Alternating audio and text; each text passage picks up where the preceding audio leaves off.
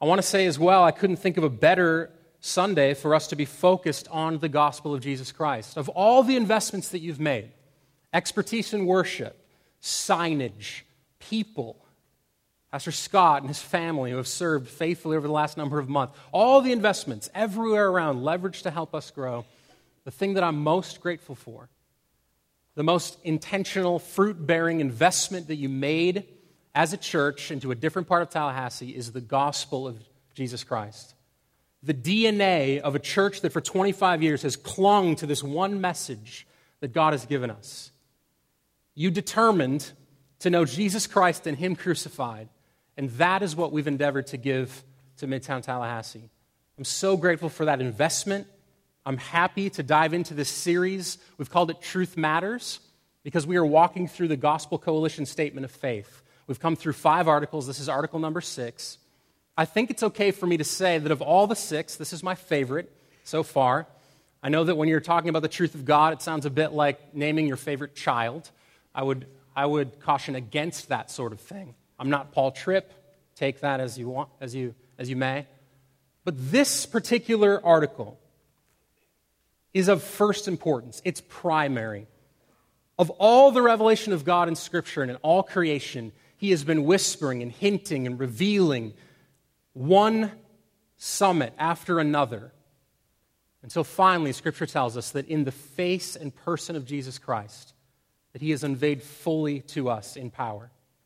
And that more than that, His love has been extended to us in such a profound, a deep way. So loved the world that the work of Jesus Christ is in many ways a pinnacle. This is primary. I don't want you to just take my word for it. In a second, we're going to read through the actual statement in the article, and we're going to pore over it and say, how does this articulate what we believe? But I want to start with Scripture. I think as best as I can, I could say that this comes as a summary from 1 Corinthians chapter 15. So if you have a Bible, go to 1 Corinthians. I'm going to read the first 11 verses of 1 Corinthians 15.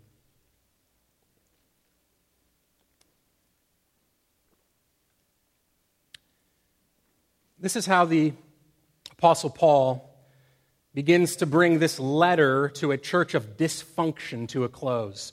You know, sometimes in the midst of suffering and trial and widespread sin and heresy, God unleashes some of the most clear articulations of faith. That's how we've learned the Trinity. That's how we've come to grips with who Jesus is. And that happens here for us in chapter 15 as well. This is what he writes. Now I would remind you, brothers, of the gospel I preached to you, which you received, in which you stand, and by which you are being saved, if you hold fast to the word I preached to you, unless you believed in vain. For I delivered to you as of first importance what I also received, that Christ died for our sins in accordance with the Scriptures, that He was buried, that He was raised on the 3rd day in accordance with the Scriptures, and that He appeared to Cephas, then to the 12. Then He appeared to more than 500 brothers at one time, most of whom are still alive, though some have fallen asleep. Then He appeared to James, then to all the apostles. Last of all, as to one untimely born, He appeared also to me. For I am the least of the apostles, unworthy to be called an apostle because I persecuted the church of God. But by the grace of God I am what I am, and His grace toward me was not in vain. On the contrary, I worked harder than any of them, though it was not I, but the grace of God that is with me. Whether then it was I or they, so we preach, and so you believed. Let me take a moment and pray. Would love if you would turn your hearts, your affection, your desire, your longing toward God with me. Let's ask that He makes these words fresh and new to us. Let's pray. Father, you're good. You have a message of hope, of light, of love for those who are far off and those who are near. You have spoken clearly in the person of your Son. Thank you for these words. Thank you for this message that is delivered by Paul, your chosen instrument of grace. We thank you that in the midst of all that you have revealed, every glorious thing, that this matter, your own Son and his work, is of first importance. God, I ask that over the next few moments that you would help us to settle deep down in our souls, to anchor our lives, our church, our ministry, the message of this place, that it would be anchored directly on the person of Jesus Christ. God, help us to not proclaim the gospel, but live as though it were secondary. You have given us this word of power for a dying world. We want to be creative. We want to be winsome. We want to be careful to plead with lost people to be reconciled to God. I pray, God, you give us eyes, give us ears, soften our hearts. I confess to you my inadequacy. I pray that as we study and learn together that you would do what only you can do, make the gospel new in our souls.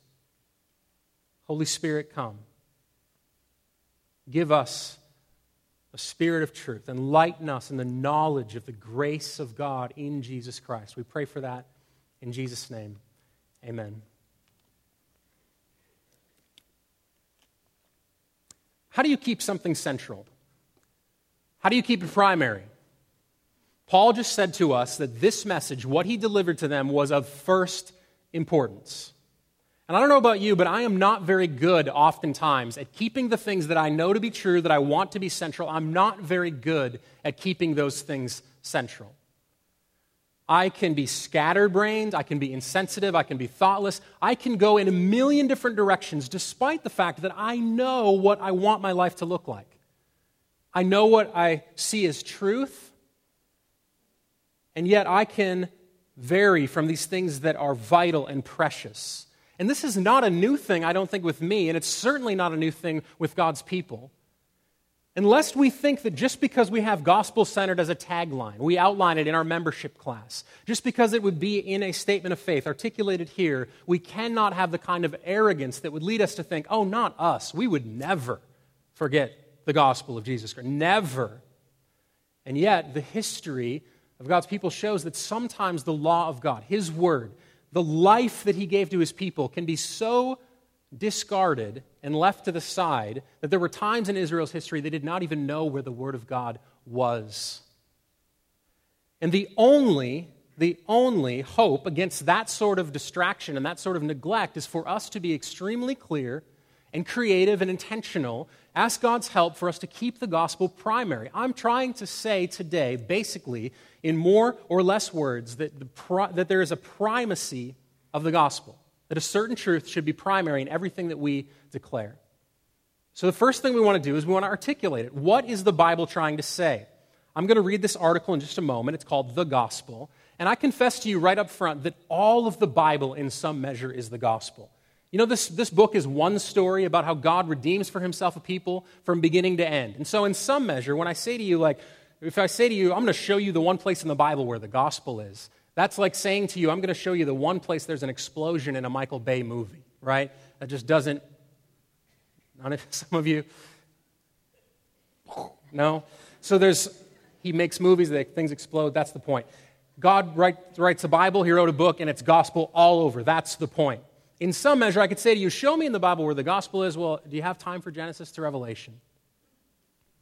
But most clearly, it seems like, articulated from 1 Corinthians 15, the Gospel Coalition Statement of Faith has settled in on this wording to help us keep the gospel primary. So let's read it through together. I think it'll be on the screen up behind me. This is Article 6. We believe that the gospel is the good news of Jesus Christ, God's very wisdom, utter folly to the world, even though it is the power of God to those who are being saved. This good news is Christological, centering on the cross and the resurrection. The gospel is not proclaimed if Christ is not proclaimed. And the authentic Christ has not been proclaimed if His death and resurrection are not central. The message is Christ died for our sins and was raised. This good news is biblical. His death and resurrection are according to the Scriptures. Theological and salvific, Christ died for our sins to reconcile us to God. Historical. If the saving events did not happen, our faith is worthless. We are still in our sins, and we are to be pitied more than all others. Apostolic. The message was entrusted to and transmitted by the apostles, who were witnesses of these saving events, and intensely personal. Where it is received, believed, and held firmly, individual persons are saved. This is a marvelous articulation of the gospel. We need these kind of statements because gospel is such a churchy word. Is it not? Couldn't I say to you with a sort of strained look on my face and sincerity of heart and moving hands, what we need is the gospel. And you know what people have been trained to do? They nod and say, oh yes, like warm chicken soup for a sick person. Yes, right? Do we know what it means? That's the point. We cannot go on with mere religious-sounding jargon. That does not save.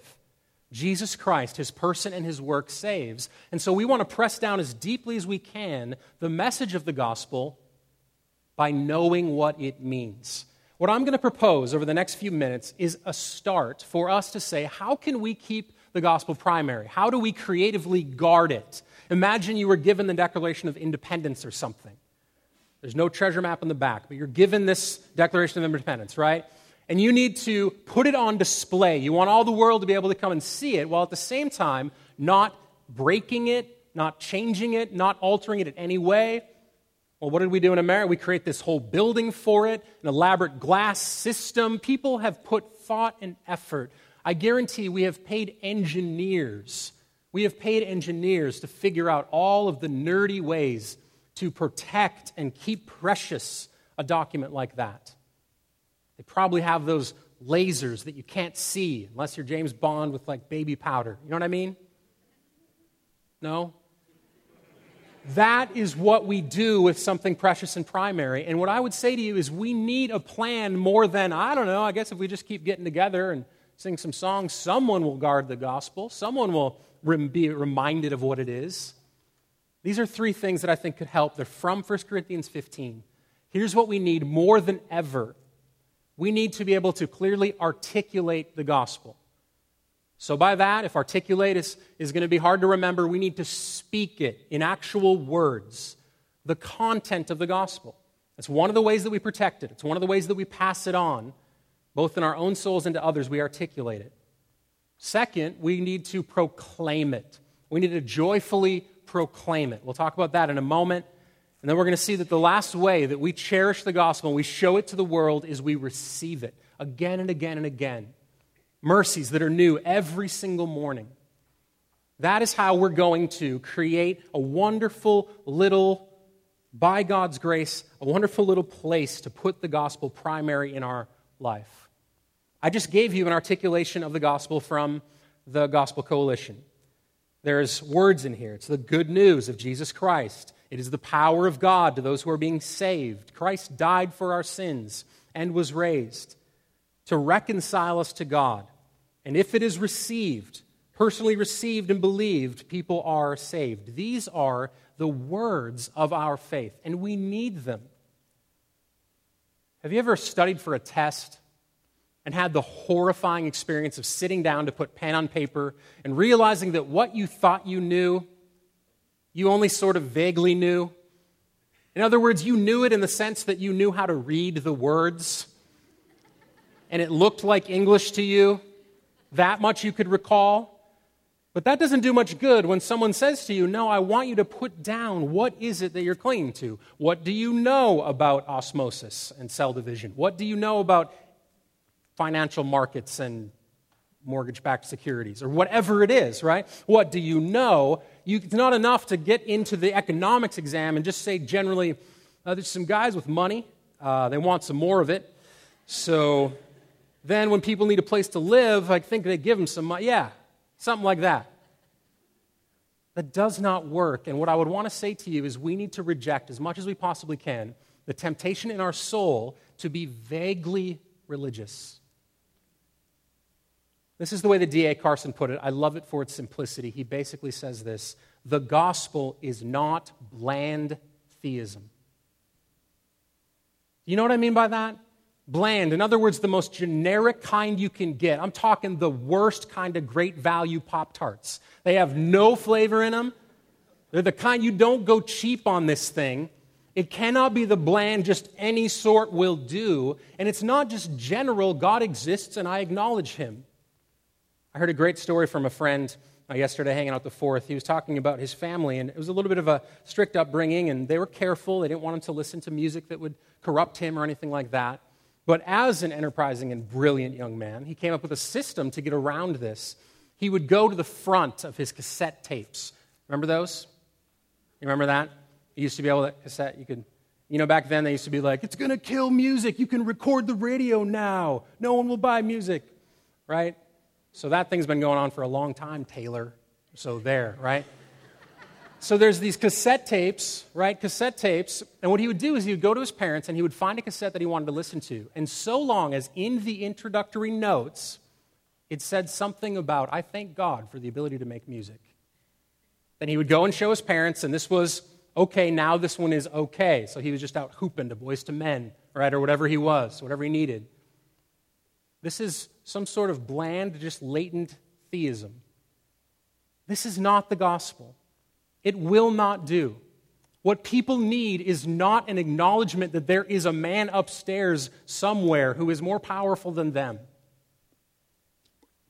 They need to know that God exists in a triune relationship from all eternity past, that he is personal and intimate, that he is holy beyond belief, and that one day, because of our sin, that we will stand before God and need nothing more than to be clothed in righteousness that we simply do not have in and of ourselves.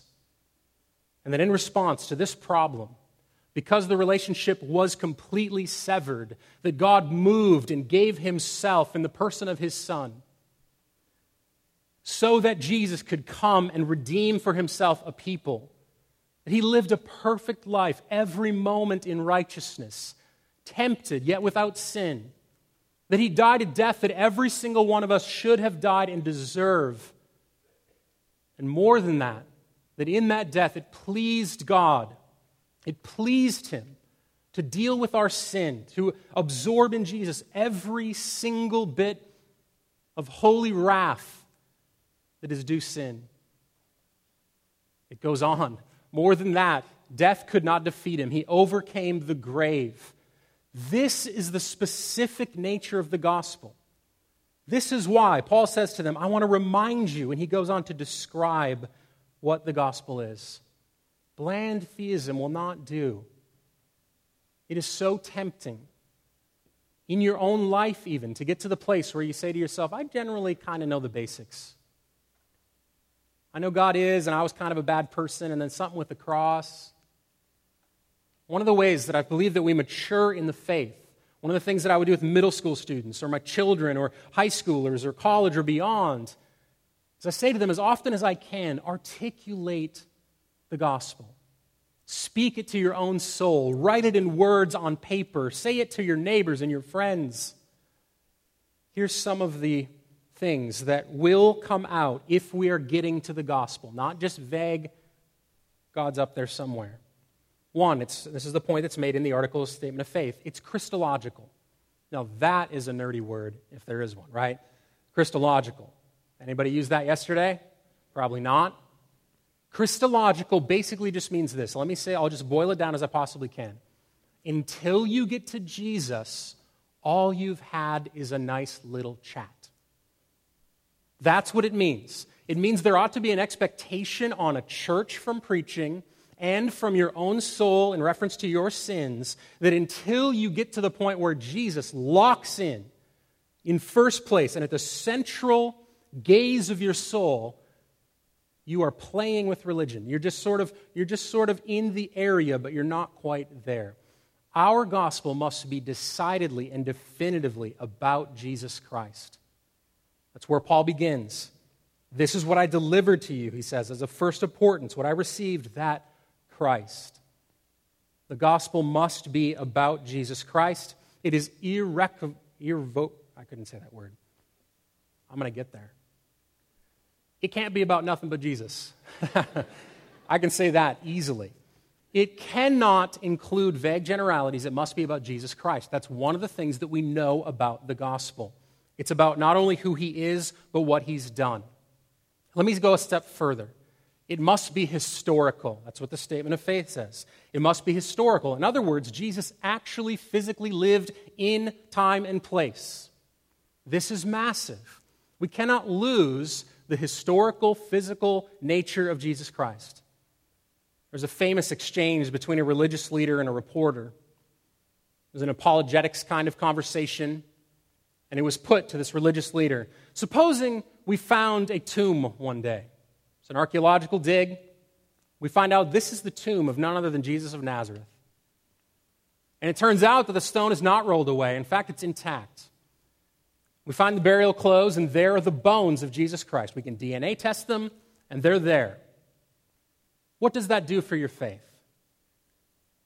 And ashamedly, this religious leader said, not very much at all, because Jesus was risen in my heart. No.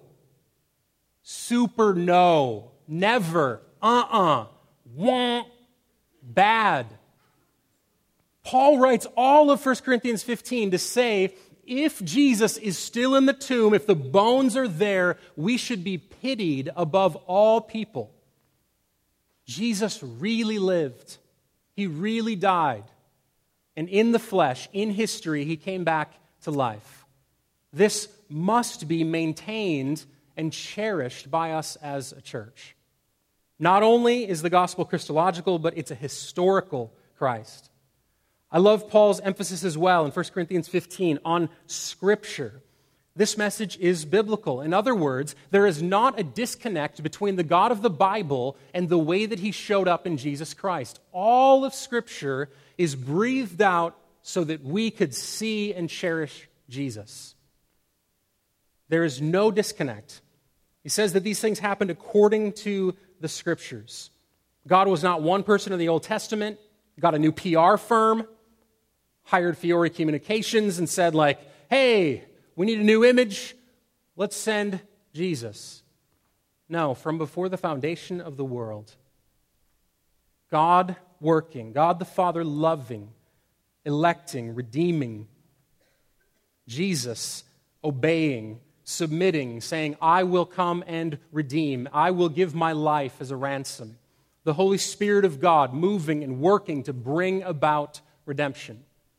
This plan was set in motion far before this period of time. It's according to the Scriptures. So it's Christological, it's historical, it's biblical. And then finally, I would just say this, it's theological. That's mentioned in the article of Statement of Faith. There's a few that we're not going to quite get to, but I wanted to mention this. And it's basically this fact. Jesus could have been born by the Virgin Mary, come to earth, lived a perfect life, been crucified on the cross. He could have even been raised from the dead, and all of it could have been God just showing off. Right? It could have just been him showing off. It could have no connection to your sins. It couldn't matter to you one bit. It could be the same way that we see an amazing lightning storm or a hurricane or any other manner of amazing miracles that God can do. He would just show off. Look at me. I can become flesh. Look at me. I can live perfectly. Look at me. I can overcome death. It could have been God showing off. Sort of like, you remember Jesus, after he resurrects, he goes through the wall when he's with his disciples? Admit it. If you could do that, you would do it all the time. You would have spent the next 3 weeks just showing off. Boo, see ya. Right? That's what you would have been doing. Jesus, as Christological as it is, focused on him, as historical as it is as a person, as biblical, according all the events could have taken place, but there's this one amazing, glorious fact that turns it from merely historical and merely miraculous to theologically significant, and that is this, that in Jesus Christ, God was forgiving our sins. The way we relate to God as Father, as holy, fundamentally changed in Jesus. That is a part of the message. The gospel is undeniably theological. We must say, what does this mean to me and my relationship to God? And until you have described and mentioned the fact that sin is first and foremost an offense against God, and that in Jesus dying and overcoming death, that sin was done away with, then you have not brought the fullness of what this is telling us. So articulate the gospel. That's the point. Now, I could go on and on and on and on. Some people have said that the gospel itself is like there's one end of a pool where even the smallest of little tots can just wade around in it. And it's so deep that the deepest of divers could go. That one guy who made a submarine and went to the bottom of a thing. Remember the Titanic guy? Doesn't matter. The point is, I know that we could talk about this forever. But what I want to invite you to and call you to, you know one of the ways that this church is going to guard the primacy of the gospel? It's for you to continually press further into your understanding of the nature of who Jesus is and what he's done for you. Don't let someone else say it for you. Don't get stuck saying to yourself, I've been a Christian for 20-some years, but I don't really know how to put it into words. It doesn't have to be perfect. It doesn't have to be speech-worthy. But this is the delight of our souls. What God has done for you in Jesus Christ, you ought to be able to speak it, get better at it, more fluent. Another way that we're going to be able to guard and keep primary the gospel, I said, is to joyfully proclaim it. Now, I'm going to say this in a way that's maybe a little bit more memorable, hopefully. Here's what we need to do with it. We need to gospel the gospel. That's what we need to do. It's interesting, the way that Paul describes in 1 Corinthians 15, he says, I want to remind you of the gospel I preached to you. So we read the word preached. The interesting thing is that the word there is actually just another form of the word good news. He basically says, I good newsed the good news to you. I euangelion, that's the noun for good news, and then he euangelionized the euangelion. That's what he did. You pay attention to that, it's very sophisticated grammar.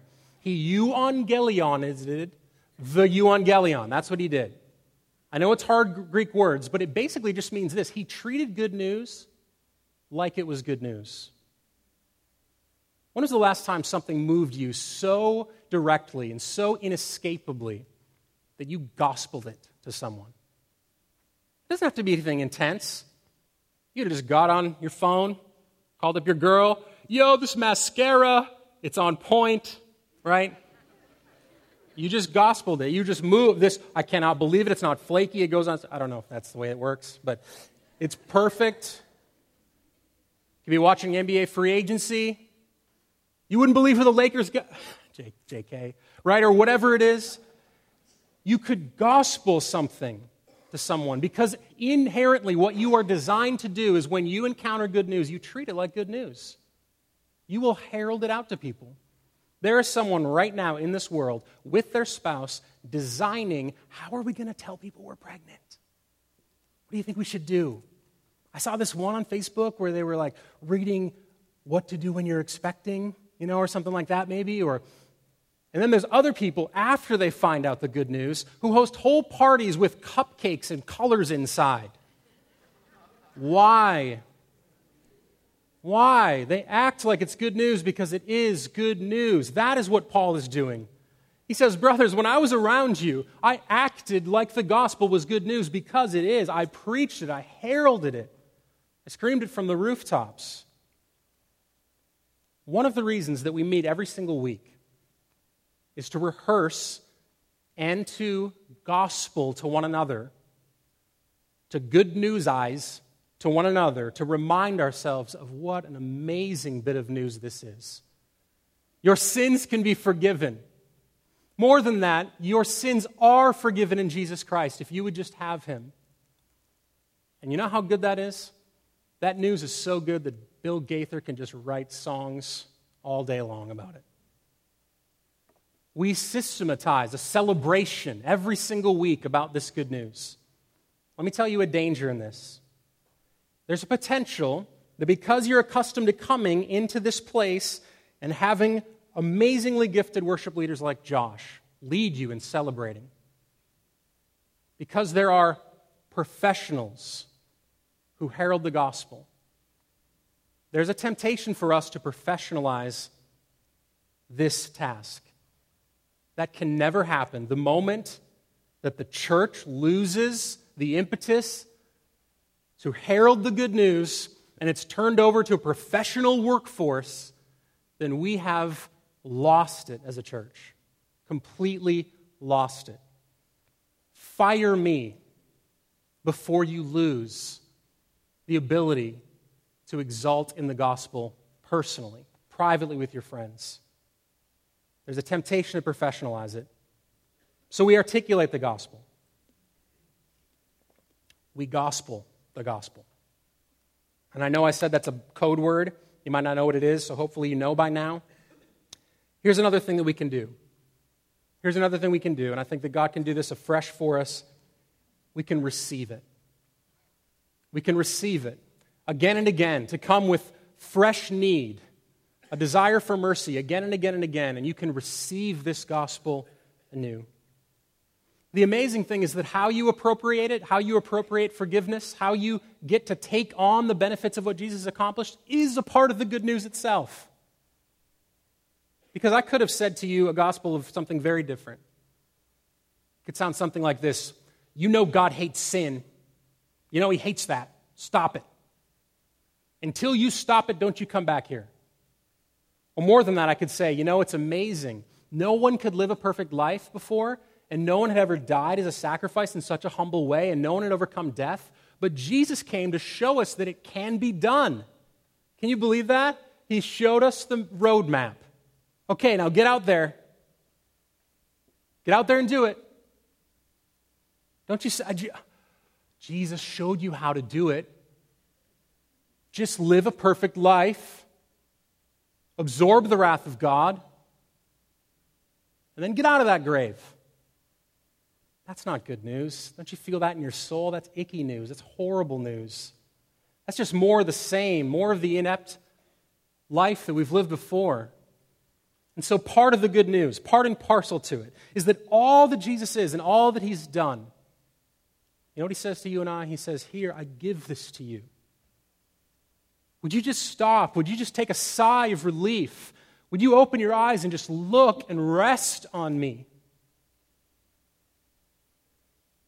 Oh, this good news just keeps getting better and better and better. It is finished, He said, and He meant it. And so every single time we take on ourselves the burden and the yoke of our own righteousness, the idea that somehow God loves us less or loves us more depending on our actions, we rob some of the goodness of this good news. The way that you can cherish and keep primary the gospel is to receive it again, brand new today. To receive it and to stand there, Paul says, to hold on tightly. The way that you receive it is to merely believe. Something this valuable, the forgiveness of sins, eternal life, freedom from death and destruction and wrath, it could be worth any price. It's priceless. And yet what God says to you is, would you just believe? For someone to come through suffering or pain, fighting sin, and for you to look around at the world and to say to them, despite everything that's happening, despite all of my inadequacies and my brokenness and my sin, you know what I'm doing? I'm standing here on Jesus Christ. I'm believing on Him. There's nothing more powerful to a watching world than that. More than a beautifully done sermon, more than a song that soars into heaven. You, personally, looking at friends and family and neighbors to your own soul, saying, I believe, and Jesus is enough. That can do wonders for keeping the gospel primary in our lives.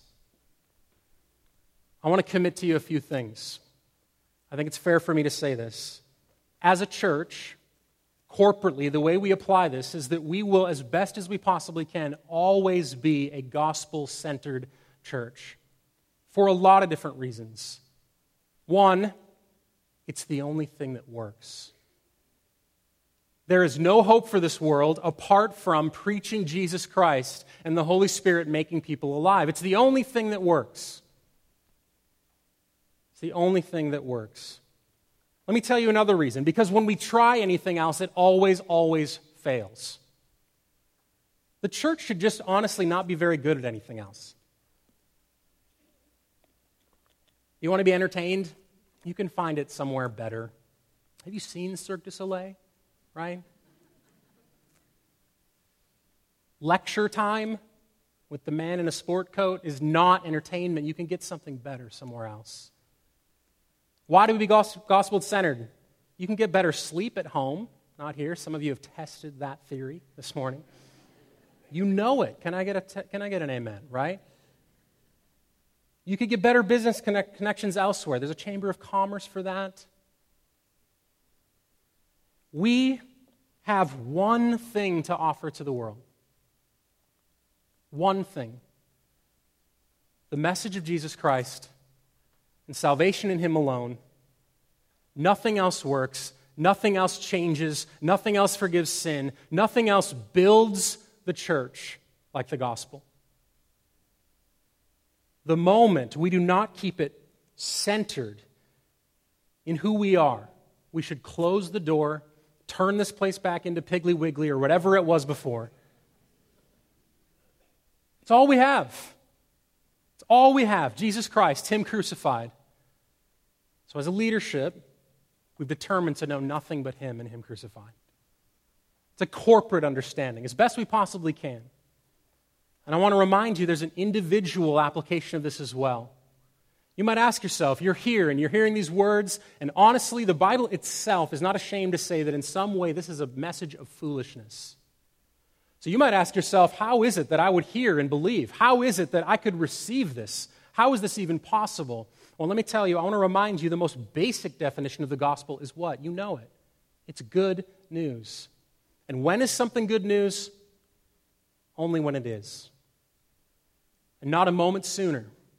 If you were here today and Jesus is just a kind of side add-on, and you've never felt the depth of your guilt before God, and you've never had a desire to love Him more than yourself, if you've never heard what Jesus has done for you and had a strange affection stirring in your soul, if you've never said, I love Him because He first loved me, then you will never receive the gospel in the way that you should. Use an illustration. Give you this idea of what it means to actually hear good news. It's about dancing. I hope that's okay. I have dance parties with my kids at home. We had one just the other day. It's fun. Some of you are more manly than that. Saying, I'll dance one time with my daughter at her wedding. Butterfly kisses, or whatever it is. I want you to listen. Because it's potential, especially in a church like this, because I use churchy words like gospel all the time, that this could be where you're at. I want you to imagine a house. It's filled with people. Some of these people can hear, and some of them are deaf. You have no idea which is which. You have no idea which is which.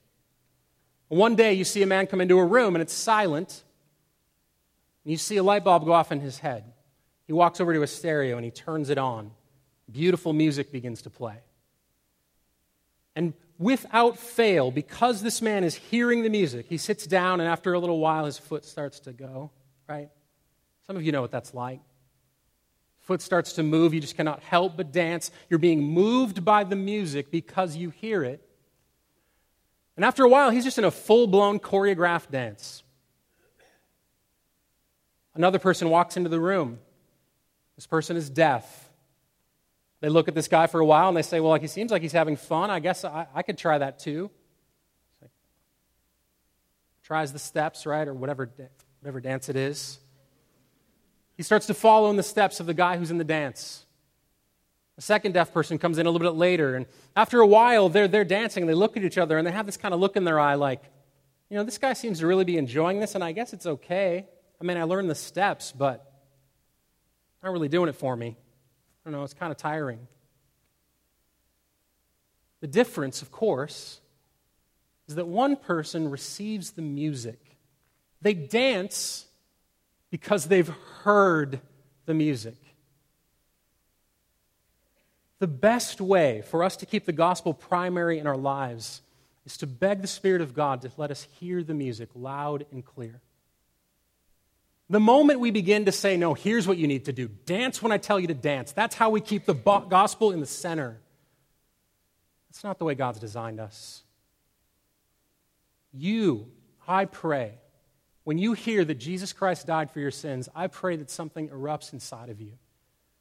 And in the same way that you stomp your foot and move your arms and dance around a room because the music moves you, I pray that the message of Jesus Christ does that in your soul. It's only good news if it is. There are some of you that maybe just grew up and you know the dance. You like to be with everybody else, and it's kind of cool to be around, but it's not really just the same. I want to pray for you. I want to beg you to listen again. Ask God, say, God, I desperately want ears to hear the gospel as good news. And I know for a fact, because I feel it in my own soul, that for many of us, you can think back to a time when you heard it loud and clear, and now just sounds a little fuzzy. Like turn on the radio dial and you're getting some other station in. And I believe with sincerity of heart that here today you desire to hear it afresh. This is the beautiful thing about the gospel. When we preach it, God moves and sends His Spirit and makes Jesus brand new to us again and again and again and again. We as a church want to speak Jesus. We want to preach because when we preach, God will move and people will believe. That's our message. That's our story. We're sticking to it. Let's pray.